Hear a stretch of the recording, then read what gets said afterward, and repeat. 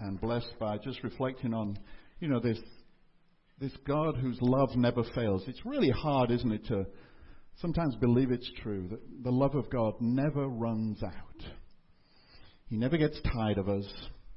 He never says, I've had enough. His faithfulness is so consistent, even in the midst of our unfaithfulness. We serve a good God, and I think part of these times is that we would get a fresh revelation of that goodness. We would learn to live out of this place, this safe place that He invites us into. So last week we looked at a couple of these needs that I said were really key, but they're all key, and these two especially. These are the last two of the 10. The way people says we're finishing. No, we're just beginning. So we're looking today at security, the need for security, to feel safe, to feel like we belong, we can be ourselves, and comfort. God is a great comforter. We're going to look at that one second. But firstly, security. Security is about the need to trust. Trust is another good word for when we're thinking of meeting the needs of others, that the Lord wants us to learn to trust one another. In other words, build a place that is safe in our human relationships as a reflection of the trust we have in Him. Really, the word faith, to believe in God, is to trust in Him, to put our whole, everything depends upon God and His goodness, that He is for me and He will come through for me, and I can rest in that. This is what it means to believe, to trust in Him. And I believe He invites us to be that light for one another, versus to feel threatened by one another. God does not want us to live in a place where we feel threatened. And yet, many, if not all of us, have experienced a sense of threat from people, if we're honest. So the need for security is met by establishing and maintaining harmony in our relationships, providing freedom from fear or threat of harm. And that was the invitation in Paul's words to the end of Romans, where he's applying the reality of this salvation message, the goodness of God. He says, now you live in a place of harmony in your relationships. For us to get to this place requires us to go through some difficult terrain. It requires us to be vulnerable. We never get to trust without mutual vulnerability in our relationships, which means we've got to risk something. We've got to risk being known at the point at which we are, believing that we will still be welcomed and accepted and loved by those around us. And it also implies that we've got to learn how to deal with things when they go wrong, because occasionally things go wrong. Conflict happens. In the sense of people feel their needs are being missed and feel aggrieved by that. And we have to learn how to resolve that, to restore harmony and peace. So Paul says, bless those who persecute you. I mean, he's taking it to another level, isn't he? He's not just talking about the people you live with and you worship with. He says, your enemies, bless them. Why? Because it's about your identity, you see. If we're to be like God, did God bless you? Did God bless you? Has God blessed you? Were you once His enemy? That's what Paul says. Once we were enemies of God, and He blessed us. So to bless our enemies is to be simply like God. Live in harmony with one another. If possible, live at peace with everyone. Don't take revenge. Overcome evil with good. That includes your boss at work. Oh, really? You've not met my boss. In many ways, this doesn't need much explanation, but what it does need is the Spirit of God. In and of ourselves, we don't really want to go there easily, do we? And so we need to look to Him. We need to fix our gaze upon Jesus. It's His life in us, you see. That's the life that is meant to be revealed through us. Now, security exists for our well-being. God creates security for us, for our shelter from the storms of life. In many ways, relational security Feeling safe with people is like financial or physical security. If we have that, that feels good. That we're protected somehow from what may come our way.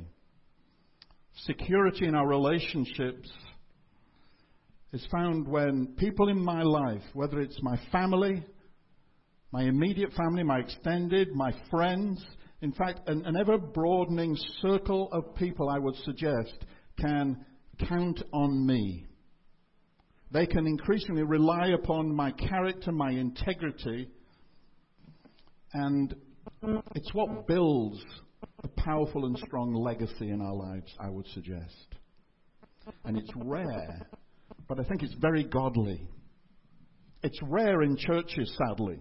And this church has not been without its challenges when it comes to feeling safe and there being a high level of trust. You see, this call is to rise above something that, left to our own devices, we easily lose touch with and sight of. But this is the call of Christ. This is the nature of God. And to the degree in which we experience it in our human relationships will often affect our ability to rest in this same reality that God gives to us as well. You see, it's hard to trust God when I can't even trust my closest friend. In fact, the psalmist talks about that. The person who's digging the knife in his back, it's his trusted friend. God, that hurts. And some of you will know the pain of one whom you've trusted turning on you. But security is such an important need, and so vital that we grow in this. So, how do we meet the need for security in others? You know I like to be practical, give you food to take away. So, start with your closest relationships. If we're not in a place of security with those nearest and dearest, and if you're married, that means your spouse. If you have children, it means your children, your family. If we're not in a safe place there, it's hard to express that beyond there. So a husband is to live in such a way that his wife doesn't worry about faithfulness in the marriage. That creates security. As I sometimes say to couples, why would you consider throwing the D word out? I worked with a manager once, and because of his own brokenness and the insecurity of his upbringing, the first moment of threat in his marriage was, well, you can always leave, because that's all he knew. And he was a Christian. You see, this doesn't guarantee anything to walk in the Spirit. But we're not to do that. If we have children, they need to feel secure in the knowledge that their parents will always love them and care for them and be there for them. This is the environment that creates for healthy children who can then replicate that in their own lives and families. I would say even in our friendships, and this isn't always easy, particularly when we're younger, but it doesn't always get easier as we get older. But are we committed to one another? Do we communicate and demonstrate that through good times and bad? Secondly, do we keep our promises? In fact, one of the ways to build trust is to make and keep your commitments. Become a person of your word. Do what you say. Yes means yes, no means no. And things like, kind of pet peeves of mine, oh, I'll try, oh, we'll see. No, please don't do that. If you're really not sure, say you're not sure. Maybe it's too much time as a parent saying, oh, we'll see. Oh, can we go to so-and-so? Well, we'll see. That feels like a no, smells like a no. I expect it's going to be a no, but why don't you say no? And what can you say yes to? You see, we build trust and security when we say yes and then follow through on what we're saying. And if we don't, we're back to that conflict, and we learn to apologize and care about letting each other down and make renewed commitments to follow through on the things we resolve to do. We're not perfect. Own it. Thirdly, we provide financial security for those for whom we're responsible. This is another part of creating a place of safety, providing for our families, paying our bills as best as we can, not living beyond our means, acting with integrity when it comes to financial matters. This is a part of creating safety and security in our relationships. Number 4, Develop self-control. That's a part of the fruit of the Spirit, self-control. Especially when it comes to the area of our emotions. I'm going to spend the next 6 weeks talking about emotions, so that's all pretty exciting, isn't it?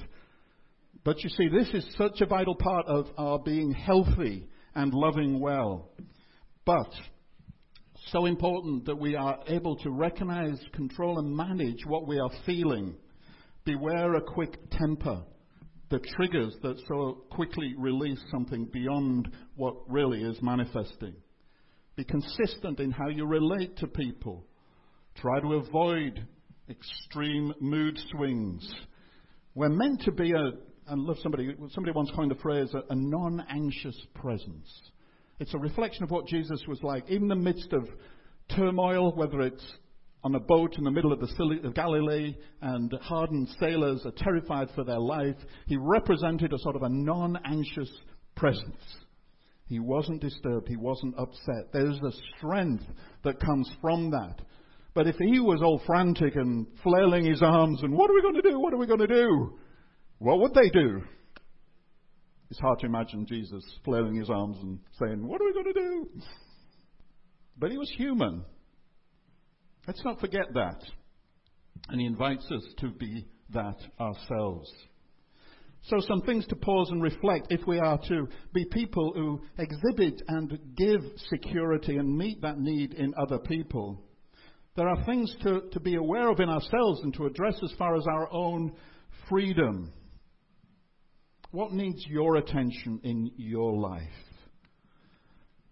And we never finish this work. We're constantly invited to be reflecting on and working on the things that are hindering my ability to be a person who meets the need for security and respect and appreciation and all of the things that we've been looking at. But particularly around this area of security, some of the things that can hinder us. One would be avoiding the truth. This is harder than it may seem. You know, we are meant to be people of the truth. We follow one who is truth. Would that be fair? I'm the way, the truth, and the life. So life is found in truth. Life is found in light. Walk in the light as he is in the light. And we have fellowship, and the blood of Jesus cleanses. Doesn't mean we're perfect. It just means we're honest. Beware if you're avoiding truth. Which doesn't mean we lie, it's just we're economical with it. We're not really vulnerable. Secondly, excessive moodiness. If you're married, ask your spouse about this one. Is this a problem for me? Do I need your help with this? You're not smiling, are you? You didn't like that one, did you? Too much? Sometimes we need somebody to help us see ourselves because we have these blind spots. That's why God gives us others in our lives. Something else, selfishness.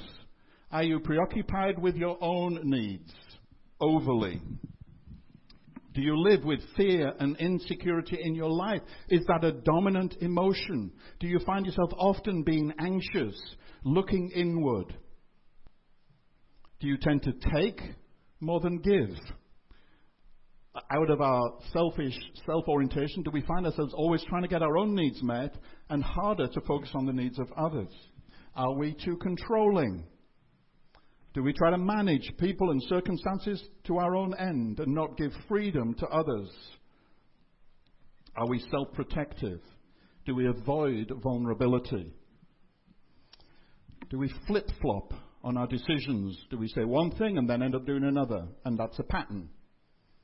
Now, we do those things for reasons. We're trying to get something met in our own lives, but it doesn't create security for people around us.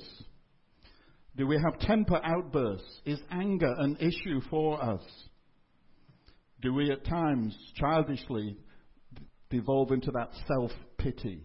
And my little pity party, I just need something for myself. It's not a pretty list, is it? But it's things we all at various times have struggled with, I would suggest. Do I focus on myself?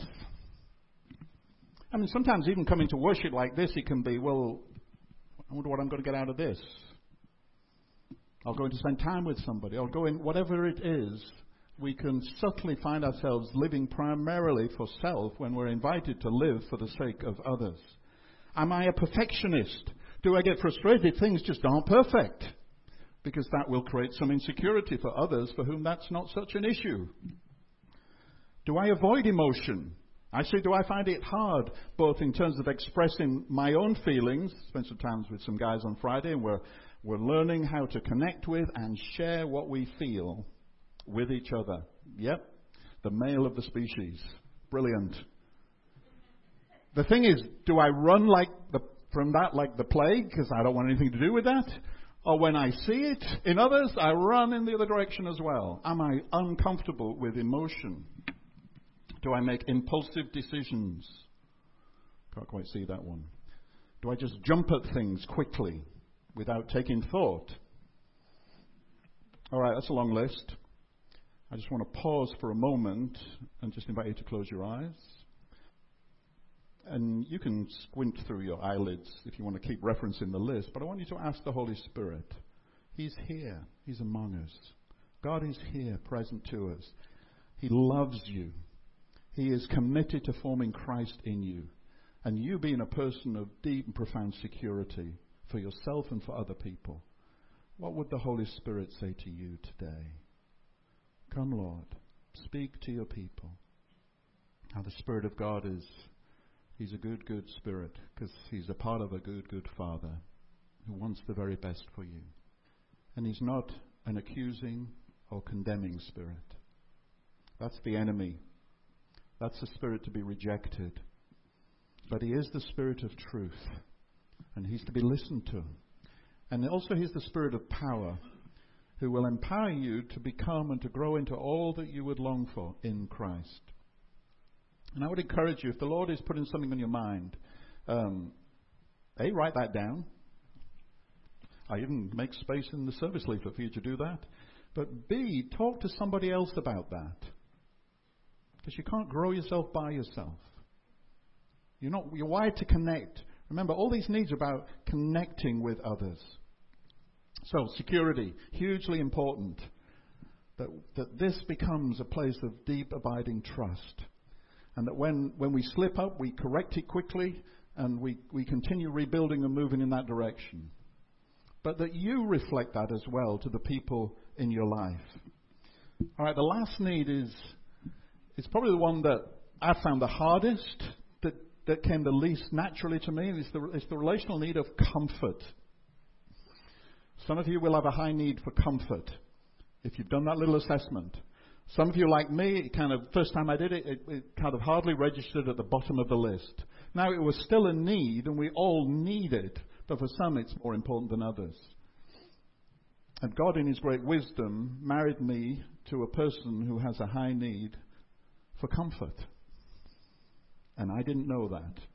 And I didn't even know what it was like if I'd met it on the road. And I had to learn, and you can learn about this, and I'm wanting to encourage you to learn. Comfort versus my tendency was to minimize pain. You see, the way I dealt with pain is make light of it. I grew up in a family where we did that. I may have mentioned before, something worse always happens somewhere else. In fact, we would say worse things happen at sea. Is that right, Walter? The worst things always happen at sea, because we used to say that, but no one had ever been to sea, so nobody really knew what the heck was going on at sea. But the assumption was you need to quit your crying, pick yourself up, and get on with stuff. That's how you deal with pain. And it's a travesty. Because big boys do cry.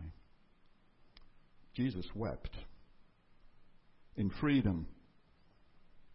Now, the need for comfort is about responding with care to a hurting person through words, actions, emotional responses, and touch. One or a combination of those things. It's a profoundly human thing to do, and it's always the first needed response when people are hurting is that we would connect with their pain and feel it with them, because it's the common human condition is hurt. We all know about hurt, and hurt is what happens when my need is not met, and so I need another need to help heal that. And we are called to be comforters. Why? Because God is. He's the God of all comfort. The Holy Spirit is another comforter. Another one because Jesus was also a comforter. God in his essence is about comfort. Isaiah 40, whatever you believe that comes from, but nevertheless it speaks to a people away from their homeland, struggling and suffering, and God says, comfort my people. I mean, they're there because of their sin and rebellion, but the heart of the Father is to comfort them in their pain. And I love the first and earliest revelation we have of God to Moses, because although God revealed himself to Abraham, we don't get a big picture of the nature of this God. But once he starts naming himself, what do we hear about the nature of God? Don't you love this? Compassionate, gracious, merciful. God is full of compassion. This is the God revealing himself to Moses on the mountain while the people of God are just losing it. And his first word is the God of compassion, which means he suffers with us. He feels our pain and fundamentally expresses that through the cross, where he not only feels the pain of our sin, but he takes it upon himself. He absorbs it into himself. He not only feels and suffers with us, he suffers for us. This is our God. The little girl was late home for dinner one night. Her mum was a little bit upset, but nevertheless she asked, "Why were you late?" And she was playing next door with her little friend Mary. She said, "Well, Mary's favourite doll broke." Her mum says, "So did you stay to help her fix it?" She said, "No, I stayed to help her cry." We've got to learn to cry with one another, because Paul says, weep with those who weep. That is part of the healing. We're not meant to weep alone, you see, because our weeping is often out of our aloneness. And when we feel each other's pain, we remove some of that aloneness. Jesus. I read that passage from Mark, a kind of a summary of, from Matthew, a summary of the various miracles that Jesus had done. But the summary statement is, Jesus looked upon the crowds with compassion. They were like sheep without a shepherd. He felt their pain. They were isolated, they were marginalized, they were separated from, in a way, the blessings of God, and his heart was to heal and restore. And he says, now come and work with me in this. And very often I think our journey in life is from the pain of our own brokenness and people around us to the purpose of compassion. This has been a long road for me. But I believe God is creating us to be people of profound compassion for the brokenness in our world, because that's the nature of who he is. To comfort is to hurt with another. It's emotional. It's heartfelt. It's a response to another's own heartfelt sadness, pain, loss, discouragement, sadness. It's not about facts and logic, which is the realm I was comfortable in, because everything had a solution. Everything you could find a way out. Everything you can fix it. Everything, if you'd stop doing that, you wouldn't be having trouble with this. Who caused this sickness? Why was this man born blind? Who's to blame? You see, we want to rationally fix things and explain things and understand things, and we miss the opportunity to care about the suffering of a human being. And I did that a lot, even with one closest to me. But she was patient, long-suffering, and has helped me grow in this a lot. We're to be moved with compassion to care for those in pain. I've got a short video clip by a lady called Brené Brown. Has anybody heard of Brené Brown? She's a lady from Houston, actually Houston, Texas, a researcher around human relationship, particularly around the areas of shame and vulnerability, and a really helpful little explanation between the difference between sympathy and empathy. Let's watch this. Connection, meeting needs, showing compassion. I put a quote from Nelson Mandela on the front of our service sheet. Our human compassion binds us the one to the other, not in pity or patronizingly, but as human beings who have learned how to turn our common suffering into hope for the future. You've got to face the reality of suffering and pain. And I believe God doesn't have he has a problem with it, but he doesn't have a problem with facing it and owning it, because he cares deeply about it. And I think he invites us along a similar path. So, how do we do this? What does it look like? Well, we have to learn to recognize when people need comfort, and then be available to them and willing to care about what they're going through. Because often people's need for comfort comes at the time when they're at the lowest, when they're physically ill or dealing with perhaps illness or death of others, loved ones, going through separation, divorce, relational difficulties, unemployed, significant stress, or just the challenges of life itself. Sometimes it's more acute, and their trauma comes from abuse, violence, abandonment, betrayal. And all of these need comfort. They need more than comfort, but they need comfort. Just this morning I was reading of a gal in my old church who just summarily was let go last week. And it happened to be on the eve of a women's retreat day. And she just talked about the comfort of friends and family who just gathered around her, met her in her place of sort of disorientation, bewilderment, anger, sadness, and cared deeply. Couldn't fix it, couldn't change it, but the power that came from people who would listen and care about that and support her, and a family who gathered around her, was powerful. We get to do the same for one another. And I love that this is a church that exudes compassion and wants to care about the struggles of people in their lives, whether it's through addictive behaviors, drugs, lifestyle issues that are a struggle to people, homelessness. We are out there showing compassion. And I love that. And I believe the Lord loves that too. When someone needs comfort, beware analyzing the situation too much, to figuring out the root cause of their misfortune, to give advice and criticize even their behavior. Instead, we've got to learn to simply meet them in the place of mourning and show care.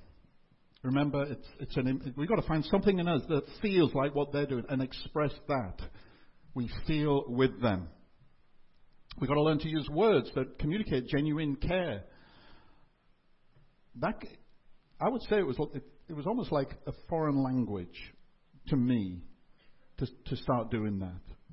I know that may sound shocking, because I could come up with great scriptures that will give you hope for the future, and in the moment of shared pain, it's irrelevant.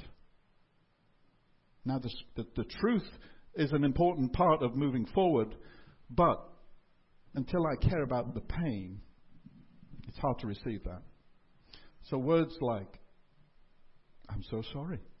It saddens me. My heart hurts. I can't imagine what it must feel like." Sometimes it's not words. Sometimes it's just tears. And sometimes it's a hug. And sometimes it's just sitting with people. There's a lady we worked with for many years. And it was a national prayer breakfast we were driving down to in May, I think, in downtown Austin. And on the way down, her husband had a heart attack and died. Devastating. And she pulled into a fireplace, and they tried to resuscitate her husband. He was taken to hospital, but he died. Just suddenly like that. Awful, awful. I got news about it at this prayer meeting. See, this is life. And eventually Carol and I just went to her home, and we just sat with her. At one level feeling absolutely useless, but another level just crying with her and feeling that. And then over weeks and months and years walking with her. It's incredibly powerful, that kind of presence with one another, that level of connection at a place of infinite pain and grief and loss. It changes us, as well as, I believe, changes the one who's suffering. So I just want to finish there. I just want to pray for us.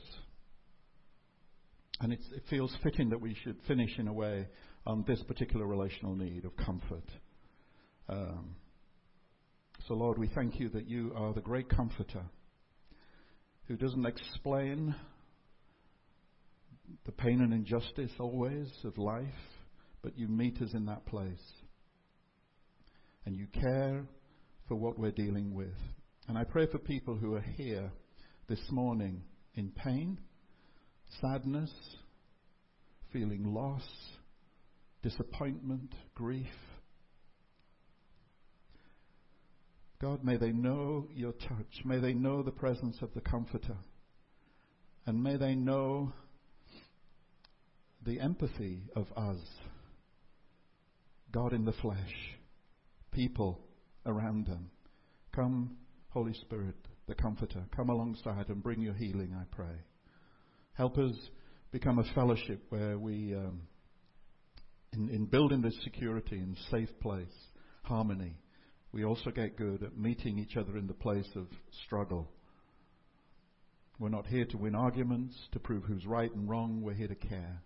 Show us this. Help us in this, Lord. Deepen our love for one another. And cause this love to spill out from us. Let the world come to know of a God who cares about its lostness and its brokenness and its pain. Begin in us and flow from us, Lord, we pray, for the glory of your name. Amen. Okay. I put in your service leaflets, if you got one of those, a little yellow sheet, and I want to encourage you to take that home and put that in a place where you could make reference to it. It talks, it's this confession of love we've been sharing in together. And it's a reminder to us of the nature of God, but also this call upon us to be the people of God who reflect that nature. So let's read these words together one last time, and then we'll have our testimony and our communion together. We love because God first loved us and poured out his love into our hearts through the Holy Spirit who has been given to us. We love because Christ accepted us in order to bring praise to God. We love because, like Paul, we have experienced the affection of Christ Jesus. We love because we are invited to be thankful and so worship God acceptably with reverence and awe. We love because eternal life has been given to us through the one on whom God the Father has placed the seal of approval. We love because the Virgin conceived and gave birth to a son called Emmanuel, which means God with us. We love because God the Father of compassion and the God of all comfort comforts us in all our troubles. We love because our Lord Jesus Christ and God our Father loved us and by his grace gave us eternal encouragement. We love because, in view of God's mercy, we express our devotion by respecting one another above ourselves. We love because we have this hope as an anchor for the soul, firm and secure. We love because when we carry each other's burdens, we fulfill the law of Christ. Amen. Amen. All right, Brad, you've moved along the row. Come and let's share some testimony of God's love.